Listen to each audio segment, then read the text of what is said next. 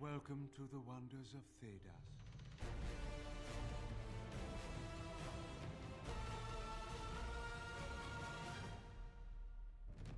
Hello, and welcome to the Wonders of Thedas podcast, your one-stop shop for all your Dragon Age role-playing game needs.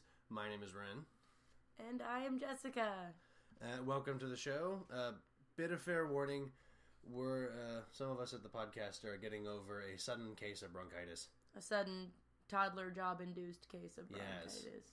2-year-olds are occasionally incubators. They're adorable little typhoid Marys, and I have their gross. So I apologize if I break the recording with coughing.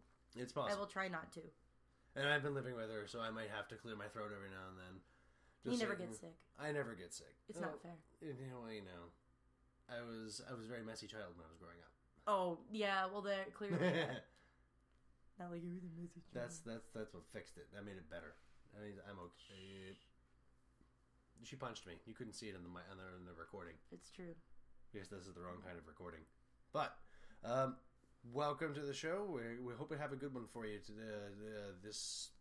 Goodness, we had to put the podcast off for a week. So it's been 3 weeks since we put on a show because of bronchitis was really bad last week.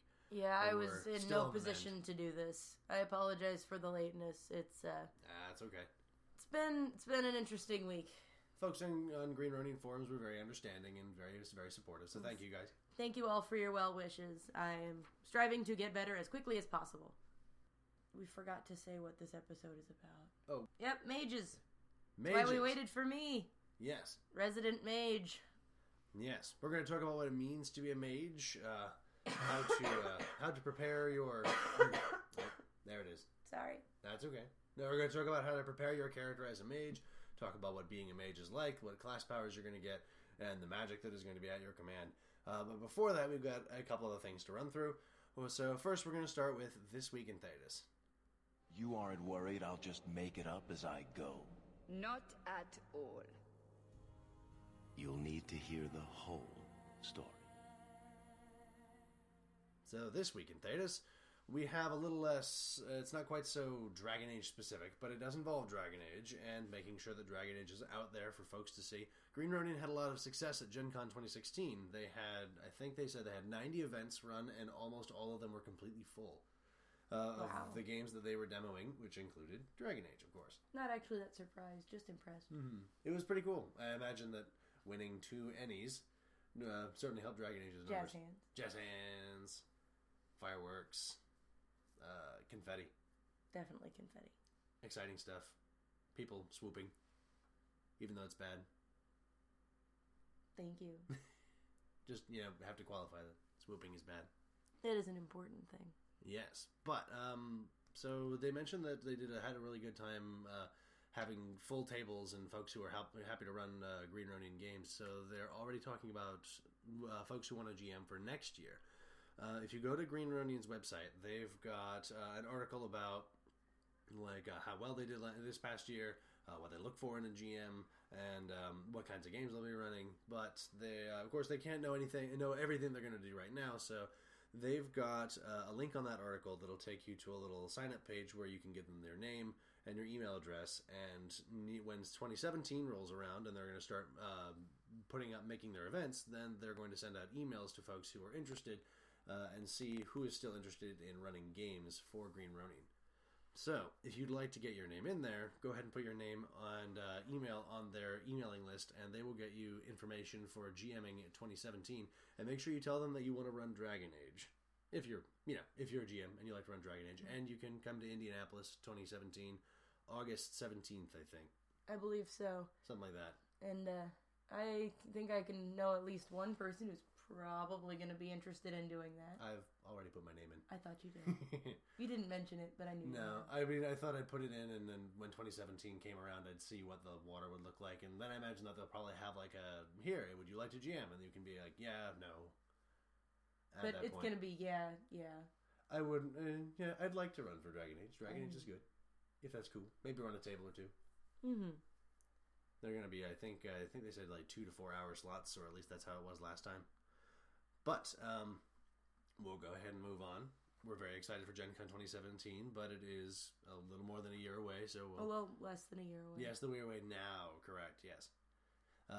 Unfortunately, we don't have any questions for the Codex, so we're going to move on from it, but we will let you remind everybody that if you have a question about the Dragon Age RPG, feel free to email your questions to wondersofthedaspodcast@gmail.com, or you can send them in a personal message to Kot the Protector, that's me, on the Green Ronin forums. That's at roninarmy.com. And you can join in with the lovely conversations that we all have about the Dragon Age role-playing game. And people go in there and ask questions and get answers all the time. But we're going to move on to some of our fan creation spotlight. We're going to open our books to the Dissonant Verses. Do you ever wonder what lies at the edges of the map, past the seas? No. I think we have enough to worry about on this continent. Of course, but... Welcome to the Dissonant Verses. We don't have anything to present for other folks, although I'm sure that more stuff is on the way. We've got some stuff down the line, but we're waiting until it's finished. It's gonna be cool. It's gonna be cool. I'm very excited for it. But you guys have to tune in. We're next gonna time plug to see our what it own is. stuff. Yeah, we made stuff. We made a couple talents for you guys. A couple folks in the Green Running forums have already seen them, but we made some talents. We wrote out some... Sorry. That's okay. We wrote out some talents and stuff, and we're based on some things that hadn't gotten in from the video games. And we've put them on our blog, Wonders of Thedas podcast.wordpress.com. You can find them under the resources for your game tab. We have a growing list of things from the community and from us. But we designed, 3 talents for rogues. These are all based on the Dragon Age 2 talent trees that didn't make it into the tabletop role-playing game because they were kind of vague. But I decided I'd try and magnify them down into simple concepts that still feel like something that you'd have fun doing. They're not really like weapon fighting styles, more like tactical considerations or disciplines. So we have the Sabotage talent, which is about sowing discord, knocking enemies to the ground, and throwing alchemical flasks at people. We have the Scoundrel talent, which is about trickery and kind of tricking your foes. You can use, and so you can get a little bit extra out of your backstab. And my favorite part of this is the Master degree. I felt pretty proud of this one. But it's based off the Journeyman degree, where you can use Threaten as a more expensive stunt to make other people think, to make the person you threaten think that somebody else threatened them, and then they go after them. And then the Master degree is basically you can now do that with any role-playing stunt that the GM deems appropriate. I thought that was going to be fun. The Specialist was kind of a weird one to work with because it's very vague, but it's kind of basically you have a couple of different styles for combat, and you can move in and out of each of them. You can get first you get like power mode and precision mode, and then speed mode, and then in the Master degree you can have them all going at the same time, which you normally could not do. Hopefully it doesn't break it too badly. You do have to activate them all individually. You can't do one activate action and have them all go at the same time. Yeah, but since activate is a minor, that's only correct. a round and a half. Right. If you want them all active right away, then you'll probably spend the first round doing just activating modes, and that might be in addition to modes you already have, unless you just took Specialist, which you can do. And the bonuses I thought were, at least for power and precision, were minor enough that it wouldn't break anything. Well, what other ones did we make? See, we also made 2 for the Warrior class. Oh, and we'll mention that the Rogue class also had a talent tree called Subterfuge, but it was just filled with abilities that rogues can already do in the role-playing game, so we skipped that one. Did some similar things with the Warrior. We we didn't include Battlemaster or Warmonger, but we did because the Warrior already gets abilities like that. But we did include the Defender and the Vanguard talents. The Defender might have to get some tweaking later because I'm not entirely sure how well it would work in play. I thought it was okay, but I could be wrong. And if it is wrong, then I will certainly be happy to change it. But it's about being able to take what comes to you. Getting bigger boost to defense when you perform things like defend actions. Being more able to take on tests that you make as a reaction to something. Or giving yourself a bonus to armor rating when you ready yourself for attacks that are coming. And then the Vanguard is all about, is kind of like the Precision one, but unlike Precision, you can't mix the modes. You get 2 modes at the Novice degree, but you can only have one of them going, because those 2 modes upgrade when you get to the Master degree. And it gives you the War Cry that you have from Inquisition. You can shout at everybody and have them come fight you. Now, have we talked about these talents? We have not. We also jumped into Dragon Age Origins, and while these were skills that were included in the game that you spent skill points on once you got into the Awakening expansion, we thought that they would deserve some attention in the tabletop game. So we have the Clarity and Vitality talents. The Clarity is all about taking care of your mind so that you have a more balanced psyche, more clear thought processes, and you just take good care of your head. And then the Vitality talent is all about taking good care of your body, so you end up becoming taking good care of your body, so you become tougher and able to withstand more physical punishment. Again, you guys can find all of these talents and all of the text for them. We're not going to go over them on the podcast. We've got other stuff to talk about. But if you go to Wonders of Thedas podcast.wordpress.com under the resources for your game tab, if you go down to new talents, there should be lists. There should be lists of the new talents near the bottom of our list currently. So feel free to take a look. Let us know what you think. If they're too good, we can tone them down. If they're not good enough, we can tone them up. But get involved in the conversation. And if you have any custom Dragon Age RPG content, or a friend of yours does, or you've seen some that we haven't covered on the podcast yet, you can send it to us in an email to wondersofthedaspodcast@gmail.com or a personal message to Caught the Protector on the Green Ronin forums. Which we said about 5 minutes ago. Yes. Just making sure that folks know. Cool. Yeah. Yep. Just got to make sure that folks know we have an email. And We do. We definitely do. We definitely have an email. And you can also leave comments on our blog if you like. So, without further ado, we should probably finish that incantation and talk about wizards. Talk about mages, sorcerers, arcanists, witches, all that fun stuff. We're all mages here. We're all mages here. So we're going to talk about the wizard. This is our main topic for today. Is it fate or chance? I can never decide.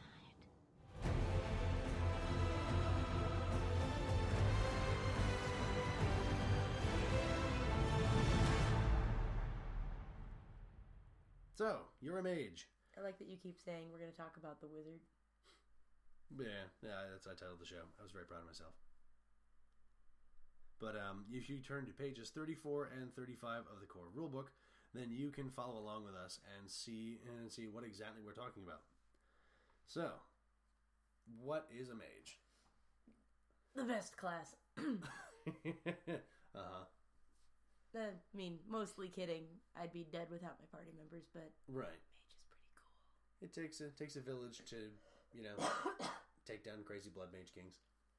Like you do. So, you are a wielder of magic, a force to be reckoned with.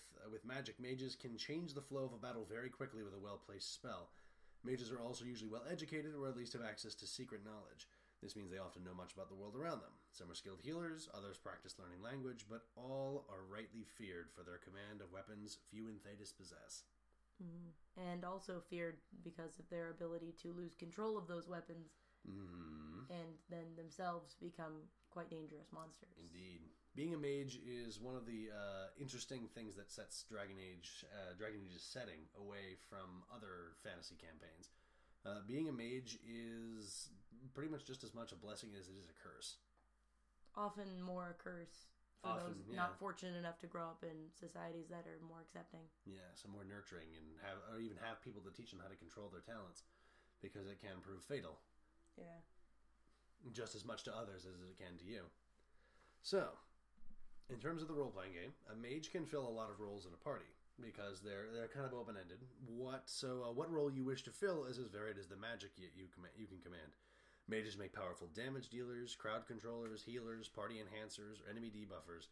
Most of your abilities are going to come from the spells that you know how to cast, so you got to choose them wisely.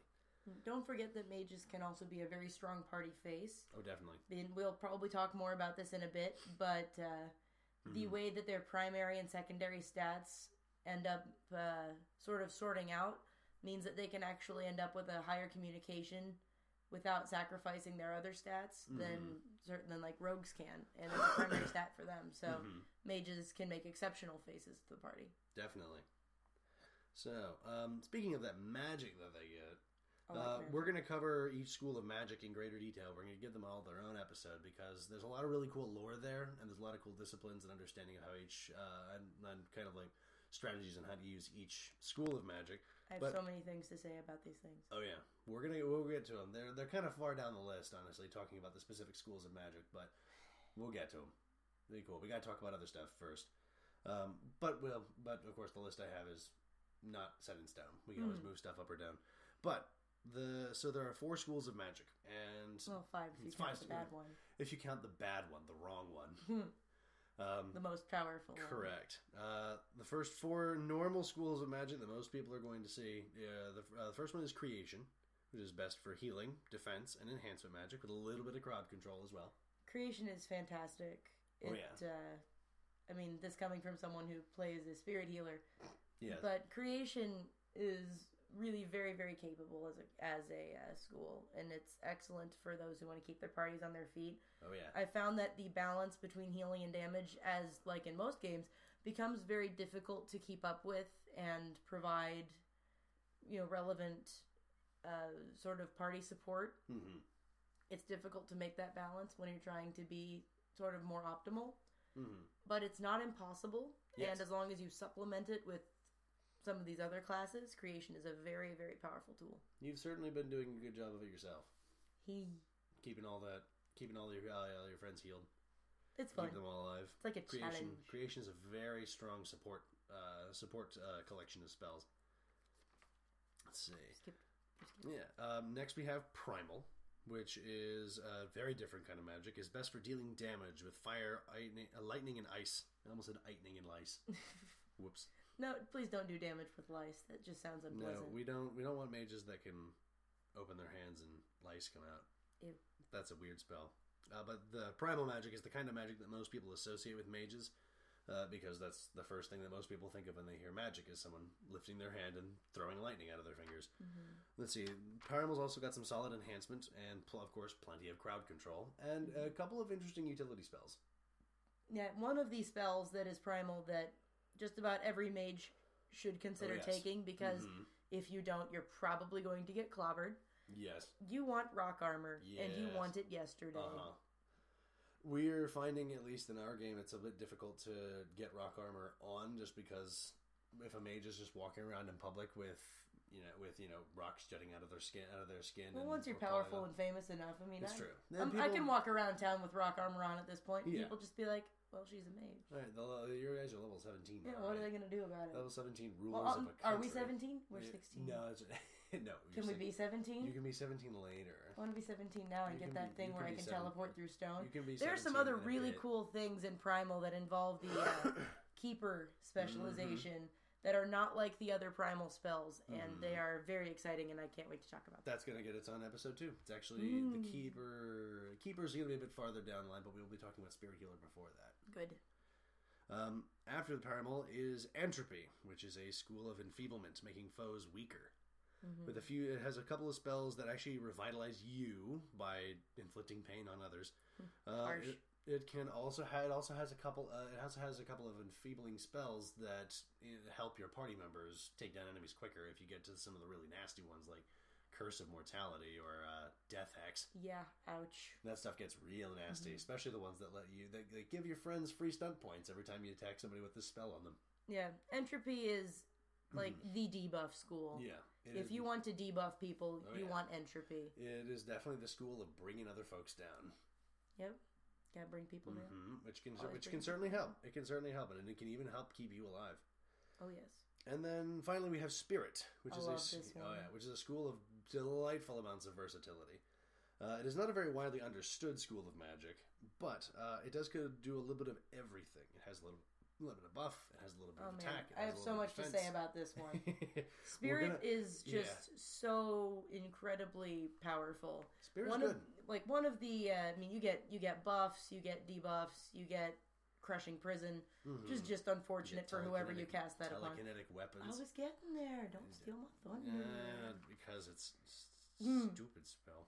He doesn't like it because it's way too effective with a rogue. I haven't given any of my foes telekinetic weapons yet. I'm going to fix that. Telekinetic weapons is a spell. It's like rock armor. It's one of those where you take it and it's a game changer. It is. Especially if you have rogues in the party who can perform pierce armor for one stun point. This spell can reduce it to 0. Yeah, it does.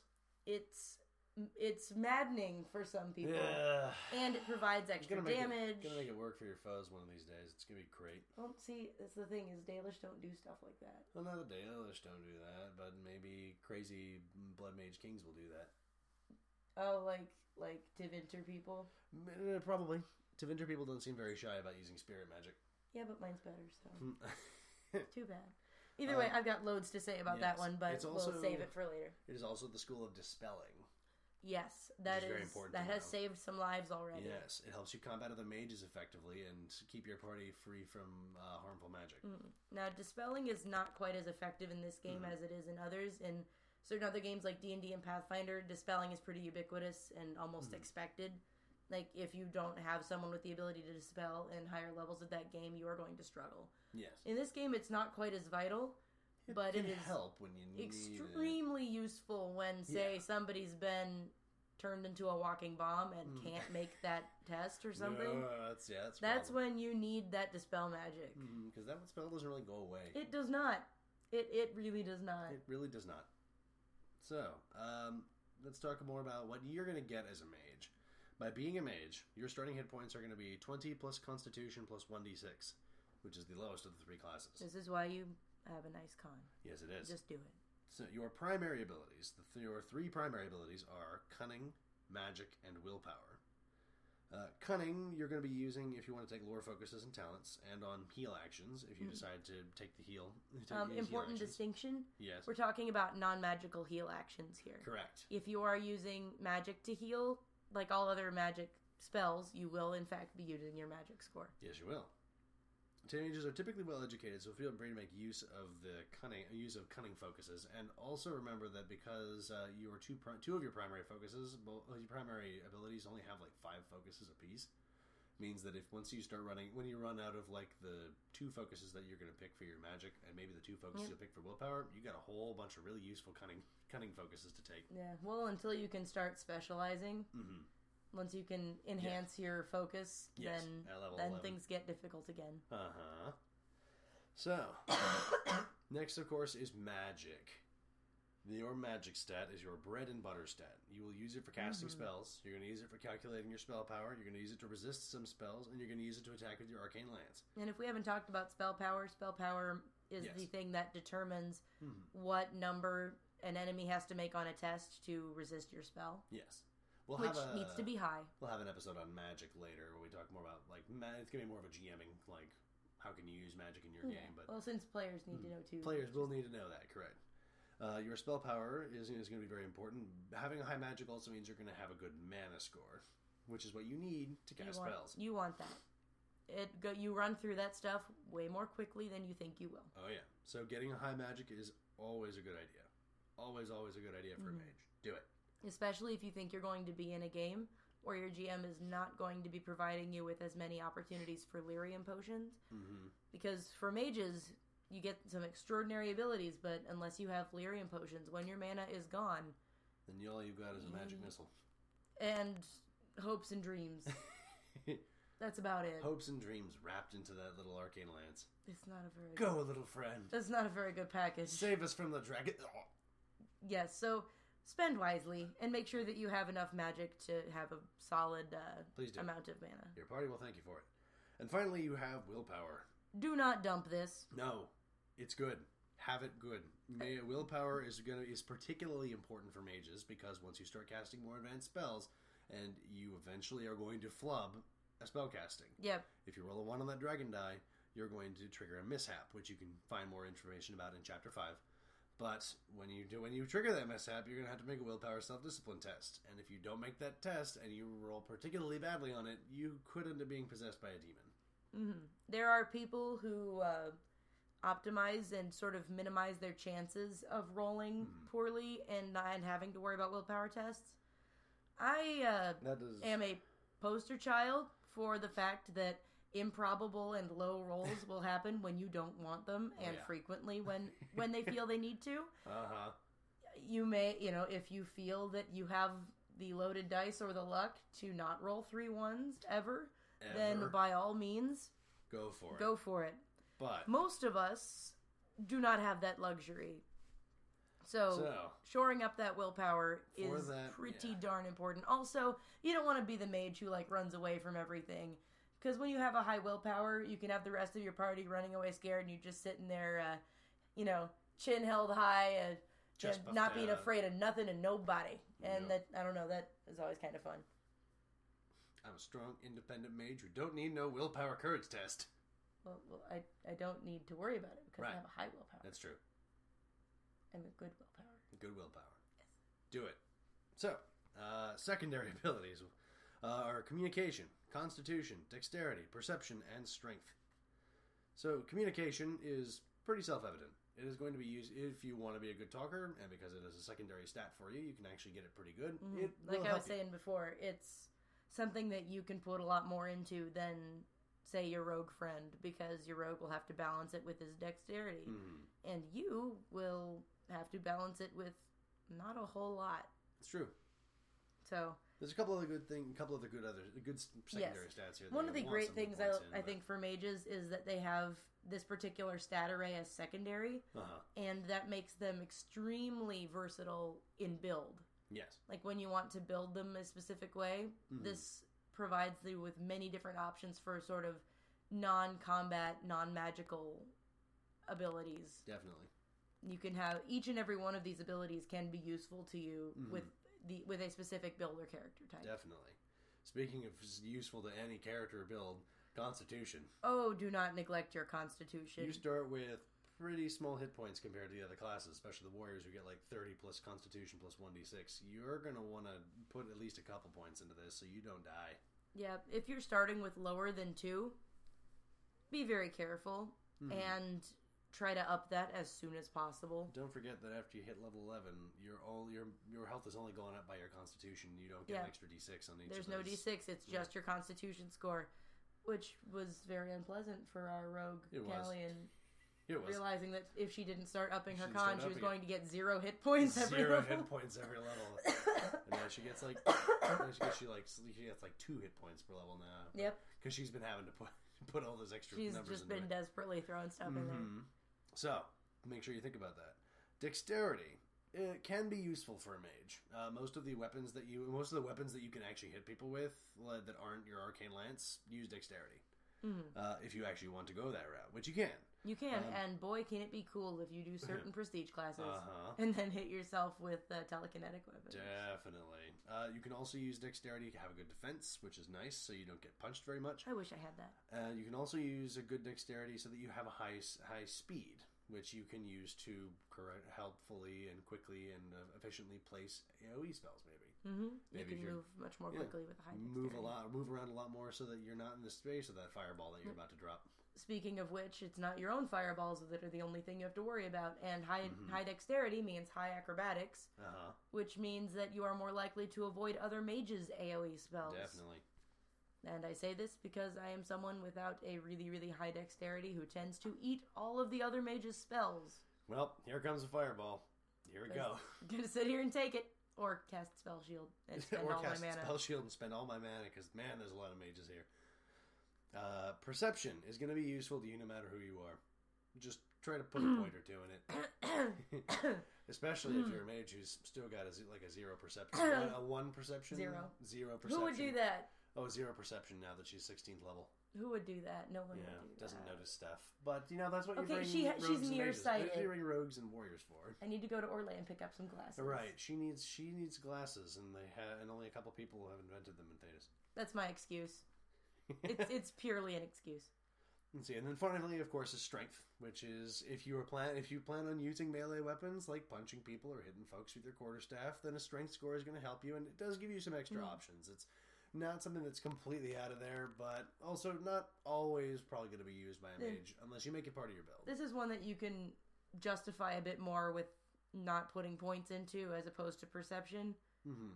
So, you're a mage. You can have noodly arms if you want. Yes, you can. Because you can shoot fireballs out of your fingertips. It's all good. If you don't want to have noodly arms, you can also do that too. And then you can, again, go with that whole, telekinetic weapons thing and beat some people into the ground. So, mages begin play with the brawling and the staves weapon groups, none of which are particularly powerful, but a high-strength mage can make some good use of them if they want. Yep, there's, again, Quarterstaves, loads of things you can do. Your fists, unarmed, There are improvised things. weapons. What? There are loads of things. There are Corrected things. my own grammar. There are many things. So at level 1, you are going to get 10 plus your magic plus 1d6 mana that you will be using to cast your spells with. It's not a lot at the start, but most of your spells at the start are probably going to cost like 3 or 4 mana apiece. So be sparing, but having a good magic, of course, is going to boost that number. Mm-hmm. You're going to get your Arcane Lance, which is basically a bolt of pure magic that all mages can master rather quickly. It's basically a single magic missile that you can fire. And it does get better with you. It costs no mana to fire it. You do need a staff to fire it from. It deals 1d6 plus your magic damage, and you can generate stun points with it, which means that you could get some. If you shoot well, you can get some pretty devastating shots with it. And as you level, you get most of your special mage-related abilities that you get as you level up, short of new spells and talents, are benefits that boost your ability to use this ability. Yes. You get magic training. Wow, we're all dying. Coffee break. Whoa. You get All magic 9 training. of our listeners are just mortified. 9 of our listeners are upset. Sorry, guys. This is a very pun-filled house. I gotta take him where I can, because if I don't, she does. It's true. Magic training represents you learning to use your magical talents to create specific kinds of spells. This gives you 3 spells to cast at level 1. I believe Chapter 5, which is a holdover from the first set, has a couple of suggested loadouts for beginner spells. Yeah, like if you one of these smart ones is, I believe, the balanced. it's like Arcane Bolt, Rock No, Armor. it's and I think it might be. Heal? It's like Fire or Arcane Bolt. There's one offensive spell. one offensive spell, and yeah. then Rock Armor and Heal. And heal, yeah. Which gives you a nice array for... It's a good, nice array. But if you want to start as an entry mage, you can go with all entropy spells. If you want to be a primal mage, you can go all primal spells. Or if you want to be straight up creation, you can go all creation, where you can mix it up however Some you of like. us started that way. Yes. It's difficult, but kind of fun. It is its own thing. But also, speaking of these 3 opening spells, it might be good to ask your GM if it is okay for you to take spells that have prerequisites at level 1. Because some GMs may say that these 3 spells that you get for free have to be spells with no requirements, and some GMs may say that it's okay. But just know that, especially if you're level 1, if you cast a spell with a requirement and you fail, then that brings the chance of getting possessed. If you fail spectacularly, of course, that does always create the chance of being possessed. And the primary issue with it as well is that spells with prerequisites are almost always going to have higher target numbers to cast.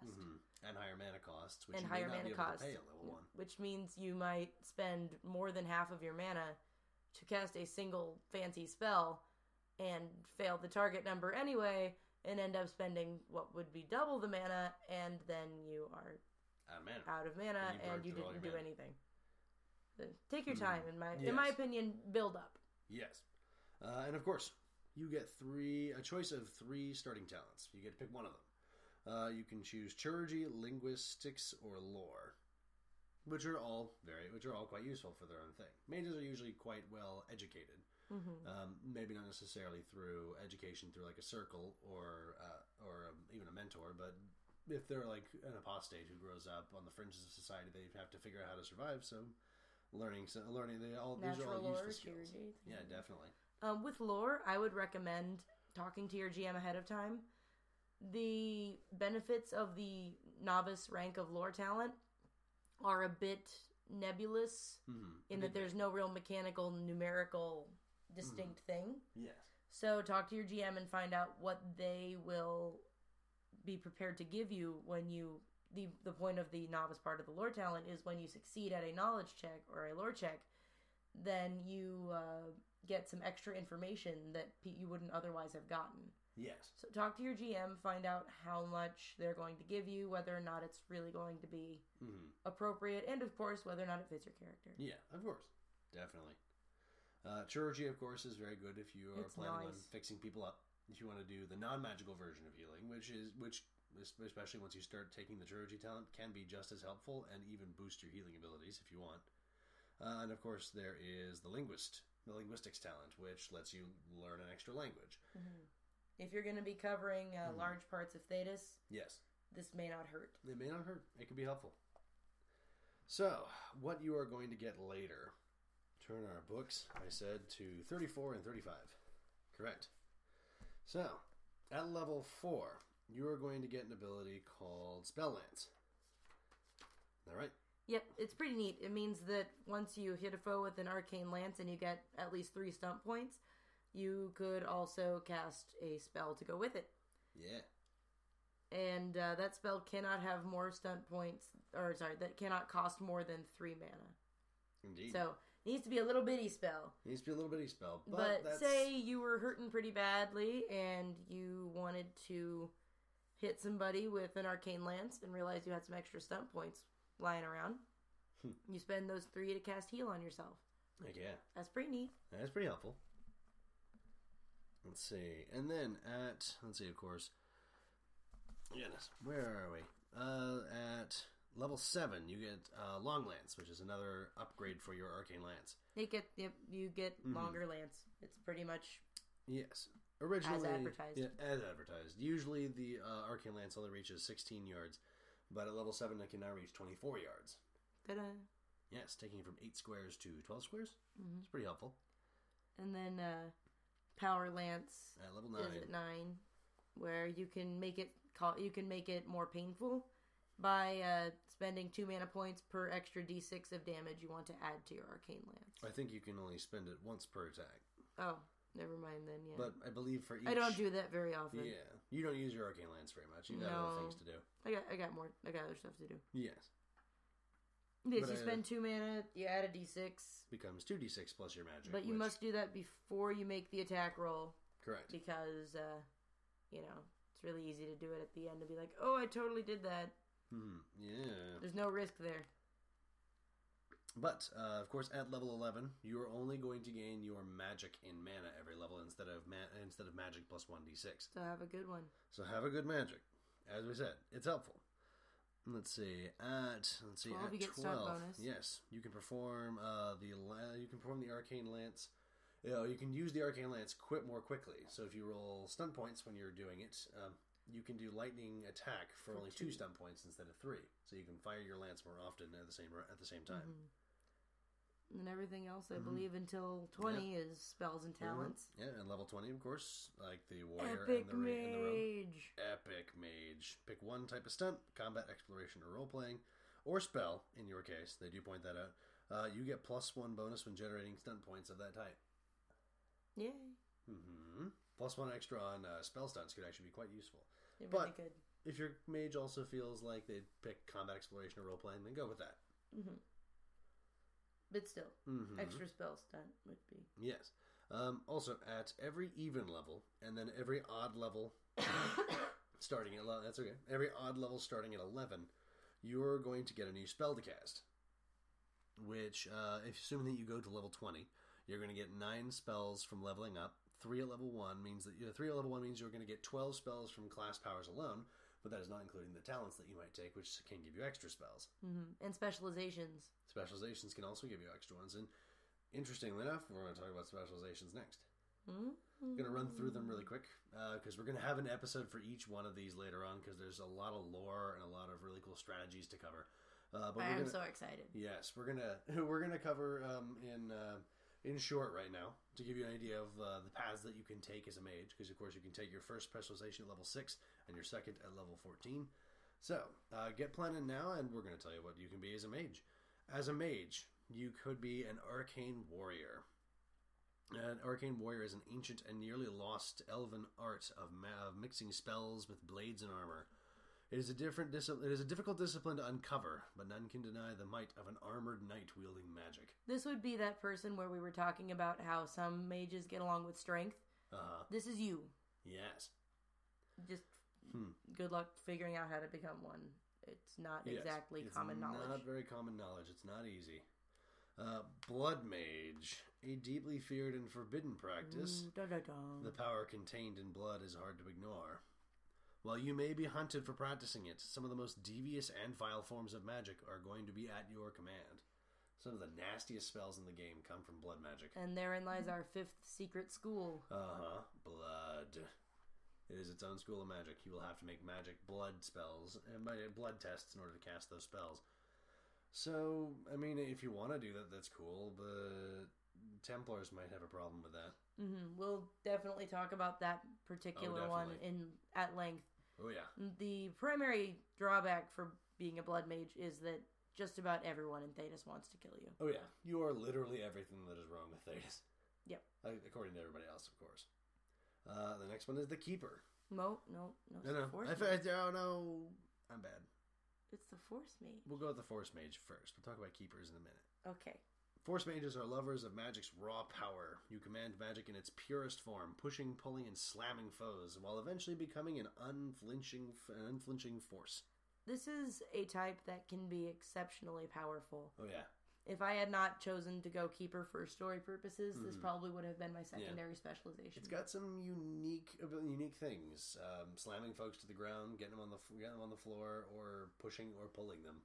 Yes. Well, while you can slam people into the ground with regular spirit magic, yes, I've done that a lot.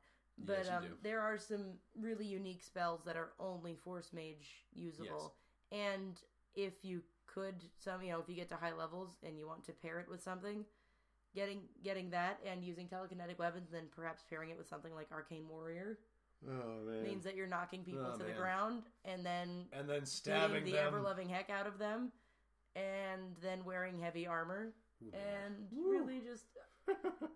I don't want to think about the person who has to fight you. I think I need to go build an NPC now. I do this to myself way too often. You may not take all of my ideas. No, but they're all so good. Stop it. You have such good ones. Stop it. So next is the Keeper. Only the Dalish elves are taught to command the forces of nature. As such, cool. It is a secretive practice, eventually granting you a small amount of control over the cycle of death and rebirth. Well, sort of. Kind of. It's not very cool. powerful. It's just got some really cool utility. It's very much unlike the other things that involve primal magic. Yes. You get to call nature to your aid. Yes. At one point, important thing not to miss, if you're looking at the Keeper specialization, there is a spell that they do not talk about in it, and I believe it's called Stone's Throw. Yeah. It is not one of the ones you get with your specialization automatically, but Stone's Throw is something you must be a Keeper to learn, and it lets you teleport through stone. So, I don't know about you, but I'm pretty cool with teleporting up and down the floors of buildings and stuff. Teleporting isn't really a thing people do in Dragon Age, but Keepers can. Because feel like it. Because they can swim through the stone. It's cool. So super check that out. Next is an interesting one. The specialization from Inquisition, the Necromancer. These mages practice an art out of binding spirits to aid them. When practiced enough, these mages become masters of death, even delaying their own deaths to continue their assaults. Mm-hmm. And as I recall, Necromancer is good with entropy and also sort of becomes a bit of a summoner-like person. It's a little bit of like entropy and spirit at the same time. Mm-hmm. And the ability to sort of create allies. Yes. From I don't know that stuff. I don't not. You might need to be a necromancer to be able to cast. I think it's the animate dead spell. Yeah, I'm pretty sure you would need to be a necromancer. I'm pretty sure that's right. Then there's the shapeshifter, a more esoteric practice. The art of taking the forms of beasts is uncommon, to say the least. Supposedly practiced by hedge mages and witches, taking the forms of animals great and small has many uses in and out of combat. It's actually, I believe, based off of... Isn't that a creation magic? I think so. I thought so. I thought it was... I remember thinking that was particularly interesting. It does feel more creation than spirit, at least. Let's see. The large animal form... Yeah, the animal form spells are, in fact... it is a creation school set. Creation. Interesting. I actually didn't know that. It's pretty nice. I think that it can have some serious benefits, especially if you're one of those people who did not neglect their physical combat stats. Mm-hmm. This would just feed into that quite well. If you did neglect your physical combat stats, it can help. Certainly help. But you can just It can be a cherry on top if you've got a decent con and dexterity. I think that actually replaces your physical stats. Oh, does it really? Yeah, you keep your magic, cunning, and willpower, and I think your perception. That shows what I know. You keep a couple of your stats, but otherwise you get the stats of the beast that you turn into, which in some cases, like can get turning into pretty turning into a bear or a bronto or a dragonling. You can get it's like I'm gonna have an 8 strength now because it felt like it. Bounce. It's pretty great. And then we have. Do you want to say it? Spirit healer. Spirit healer. I'm making a very silly face. I'm sorry you can't see it. Reaching out to more compassionate spirits, these daring mages reach across the veil and entreat these spirits to lend them healing powers beyond those of most mages. Reaching out to spirits has its dangers, and most misunderstand the intentions of these mages. I will tell you right now that if you want to be able to heal and keep up with damage in any way, shape, or form, you will need this specialization to do so. The group heal ability is one that does not scale particularly well, but with the combination of certain specializations and spells and tactics, it is really the only way to provide meaningful healing in combat to an entire party. If you want to be the healer, this is the one to go for. And it's really best when it's supplementing other ideas and other tactics, but it's a really, really solid backing and means that, Dragon Age is a dark fantasy and character deaths are supposed to be quite common. If you have a spirit healer in the party, those will not happen nearly as often. So if you are fond of your characters, having a spirit healer can be a very, very valuable thing. You can get those life ward and revival spells. Yeah. Those are nice. Won't bring you back from death, but will take you back from the brink. So, talking a bit more about the nuts and bolts of the mage, we'll talk about focus considerations. Focuses that you will likely find very useful as a mage. You will likely want to take focuses in the school of magic that you're going to use most often. Yes. Those should probably be the first ones you pick. So if you're going to be a creationist, you should focus in creation. Get the creation focus. If you want to be a primalist, you can get the primal focus. If you want to be an entropy mage, you can get the spirit focus. No, I'm kidding. Get the spirit focus because entropy's creepy. Maybe don't. No. Maybe don't. Willpower self-discipline is super important for mages. You will use this to resist demonic possession, which is always a looming possibility when you're using more powerful spells. That one is important. Again, if you want to try your luck, go for it. I'll wish you the best. But if you are looking for a bit more staying power as a character, this is something you will want to invest in as soon as possible. Strongly consider it. Strongly consider it for your own sake. Yeah. Really, the foci for, or focuses, whichever plural I guess you're going for today. I think they use focuses in this game. Okay. But the focuses you really want first would be the magic ones. But immediately following that, the moment you start getting spells with prerequisites is when you want to start hitting the willpower self-defense and hitting it hard. Yes, definitely. Let's see. If you take the magic arcane lance focus, your arcane lance is going to get more accurate if you use it more often. It's for people who like to specialize with that. Yes, for people who want to be good slinging those little magic missiles, then you can get pretty good. And of course, most lore-based focuses are required to make tests calling for specialized knowledge. So having more than one area of expertise never hurts. Pick up a couple lore focuses; it never hurts. No things. Be the smarty. Be the smarty. Most mages are the smarty. Let's see. Considerations for your talent selection. There is of course one talent for every school of magic. Pick them up. Pick They're them up. quite good. They give you extra little powers based on the school of magic that you selected.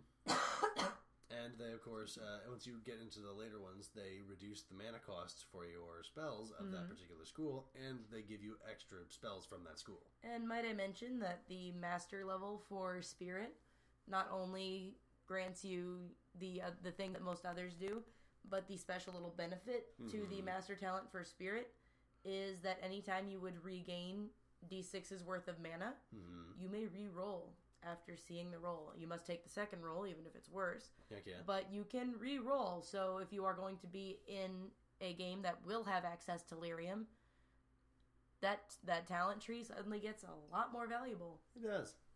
I have made really good use of it and saved myself a lot of pain. Suddenly becomes very nice to have. Oh, yes. Oh, yeah. And I believe the Master Degree of Entropy decreases the strength score of people who are standing right next to you. That is scary. It is kind of creepy. And the creation one gives you +1 to defense. +1 to defense. Because you're alive. Yeah, that helped a lot. And I think the primal one, if I'm not mistaken, makes certain stunts cost less. Something like that. It's nice, if I recall. And now I'm curious. Oh, damn it. I didn't even... You didn't even need to know. I knew. I'm sorry. That's why I wasn't looking over there. We always turn to always turn to a certain page by mistake. There's a certain type of creature of which I am not fond. And there is a page with a giant version.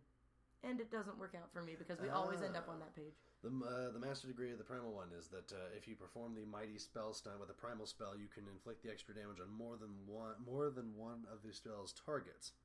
So if you've got like a Flame Blast or a Fireball, normally you pick one person that extra D6 goes to.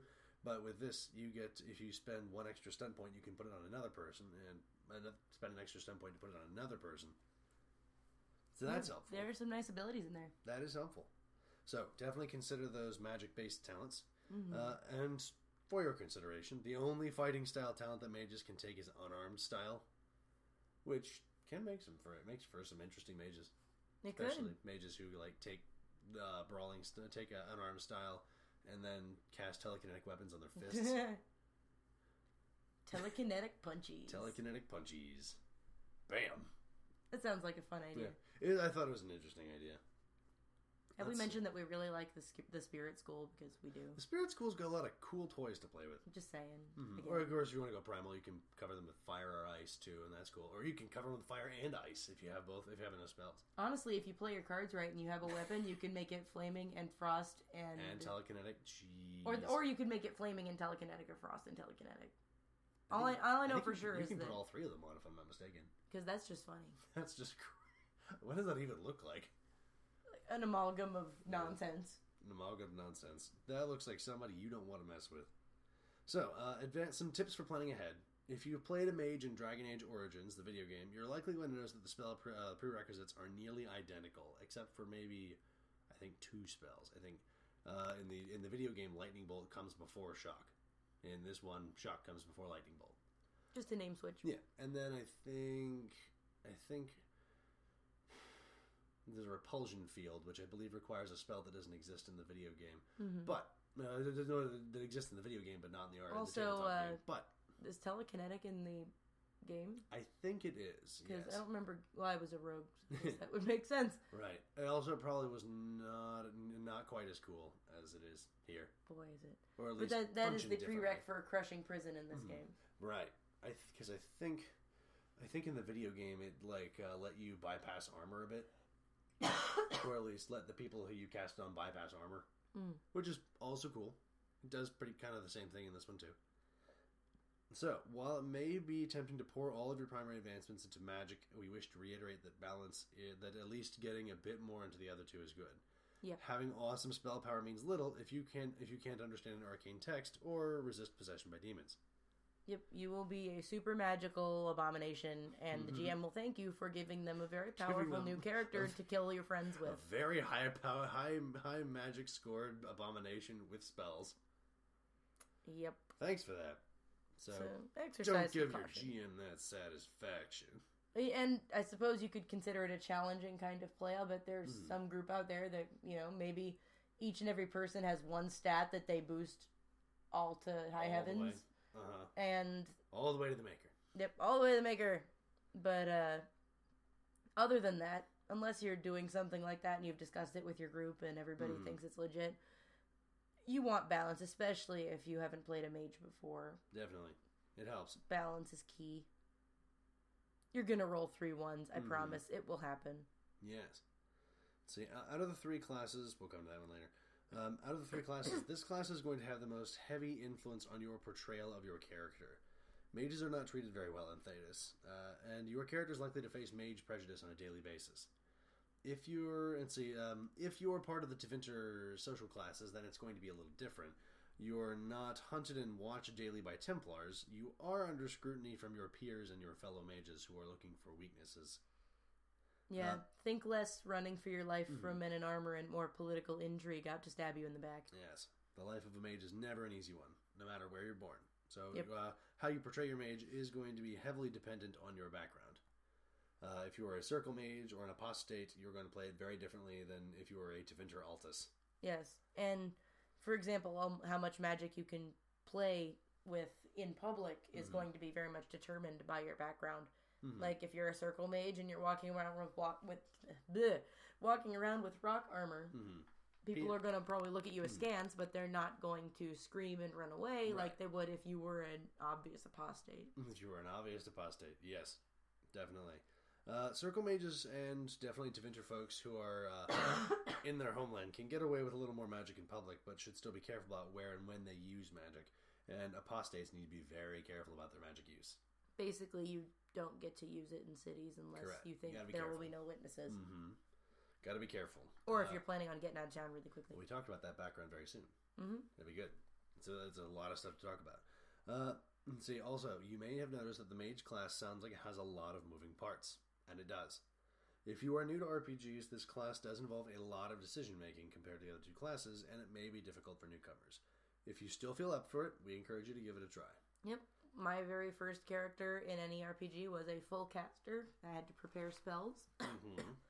And it was the best. It was the best. I loved it. Yeah, you never went back. Yep. Or you never turned back.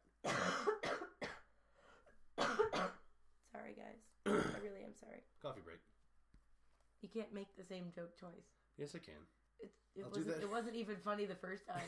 I'll do the awful thing that Family Guy does, where I'll do it until it's not funny, and then I'll keep doing it until it's funny again. Because... And now we've made a commentary about a show. Oh, no. I can cut that out. Let's see. Now we're going to get into some more role-playing tips. The class of Mage is really, I think, especially compared to Warrior and Rogue, it's going to most heavily inform your roleplay. I think we just said something about that. Yeah, but because as opposed to being a warrior or a rogue, you get to choose whether to be a warrior or a rogue. You don't get to choose to whether you're a mage or not. You're born as a mage. That is kind of a key component. Yes. There's a certain amount of free will that comes with being a rogue or a warrior. You chose that life. Mages don't get to choose. Once you're a mage, good luck with that. That's where you are. It's where you're going to be. Yes. You don't get to unmage unless somebody has some really, really weird plot points. As a mage, well, or if you want to go tranquil. Right. Don't do that. Which I guess you could do. I haven't heard about... I think I've heard whispers about folks doing tranquil PCs. That would actually be incredibly interesting. It would be very interesting. Probably be kind of boring, but... like in combat, but it depend. It would depend. Probably really sad. If you go for that unarmed style thing, it could be like one of the Silent Sisters of Mages. Just punch. Don't even magic anymore. Just calmly thank people for being in your presence and then punch them. That would actually be kind of spooky. The tranquil mage who beats the crud out of people. We're gonna move on now. So most mages are considered dangerous by most people. Most average citizens of Thedas are going to define you as a mage before your name and where you were born. People tend to be preoccupied with the fact that you can shoot fire and lightning from your fingers, or that you could be possessed by demons and turn into an abomination. Whether or not these are fair assumptions is very rarely asked. Mostly, people get scared. They hear things. They don't really want to know the truth. And quite honestly, there's no way for them to match you in power in many, many ways. So they're always going to fear it. They're always going to be on the defensive when they're dealing with you. And of course, the Chantry's Chant of Light teaches that it was not only the hubris of man that brought the Darkspawn and the Blights, the big evil, the big darkness of Dragon Age, but it was the Magisters of ancient Tevinter, mages who used blood magic to step into the Golden City, caused the creation of creatures that have nearly destroyed the world 5 times by now. And just in case you were wondering, here are more reasons why blood magic maybe isn't everybody's favorite school. That's a pretty big one, but there's also a lot of other good reasons. Yeah, but here's one. It would only be prudent to not trust mages, not trust folks who have magic, because they essentially, according to the Chant of Light, ruined everything, and were just huge jerks. If you come from a circle, your background may or may not include your harrowing. The test all mages must pass to become a full-fledged member of the Circle of Magi. You should decide with your GM whether or not you have had your harrowing. It's I really hate to say that it's a harrowing experience, but I mean... But, just... That was the only the only adjective I could think of at the time, so bear with me. It's just how it is. Just how it is. Let's see. Whether you are a circle mage or an apostate, you should have reason to be cautious around Templars. Oh, yes. Southern Templars, specifically.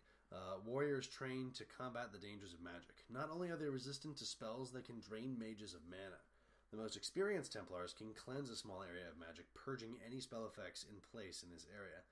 To accompany their training, they are also taught of the dangers of abominations. They are told to strike without mercy against any mage who becomes possessed in order to control any of the damage.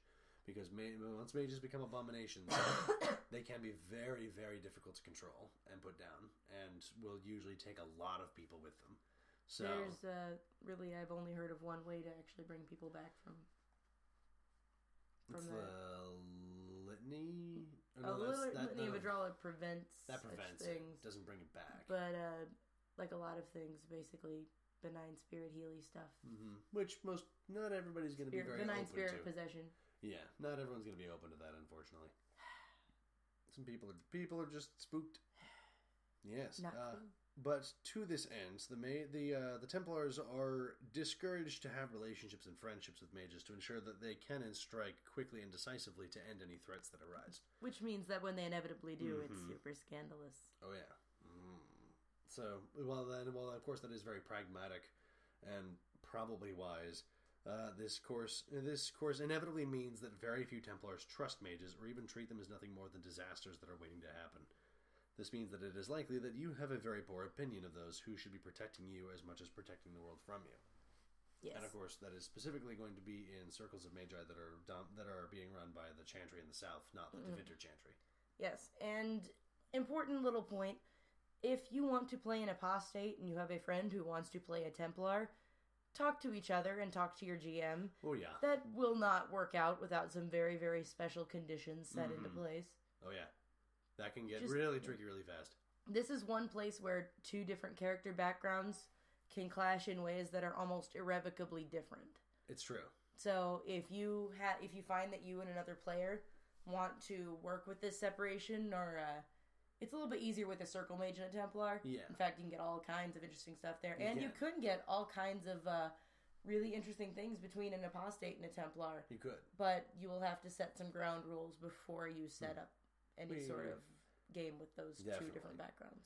Whoever was running Dragon Age Origins would have had to get a lot of okay to make sure that Alistair and Morrigan could be in the same party. To be fair, and see, that's what they did. Is here, my character is actually this guy named Alistair, and he's not very Templar. He's only kind of Templar. He's kind of irreverent and Whedon Knight. Mm-hmm. Very Joss Whedon. Very Xander. Cute hair. He has very cute hair. He's very cool. I like him. Mm-hmm. And then, of course, there's Morrigan. I like Morrigan, too. Morrigan's good. Morrigan's fun. Yeah, so it's making sure that you have good in-character reasons to not try to off each other as soon as you see each other. Please don't do that. Please don't do that. That would be the only real consideration there. Be friends. Be friends. Be friends. It'll be great. Mm-hmm. It'll be great. Let's see. Anything else we need to cover about mages? I think, except for the bajillion trillion other things I want to talk about. Right. I guess more like being a mage, just like the being of a mage. No, I think we covered it. I think we got it. If you guys disagree with us and want to have more questions, still have more questions to ask, of course you know how to ask us. You know how to ask them, but you're going to say it again, I'm going to plug it again just to make sure everyone gets it. He's going to plug it again. Here we go. Are we ready? Seatbelts on. It's happening. You can send an email to wondersofthedaspodcast@gmail.com, or you can send a message to Kot the Protector on the Green Ronin forums.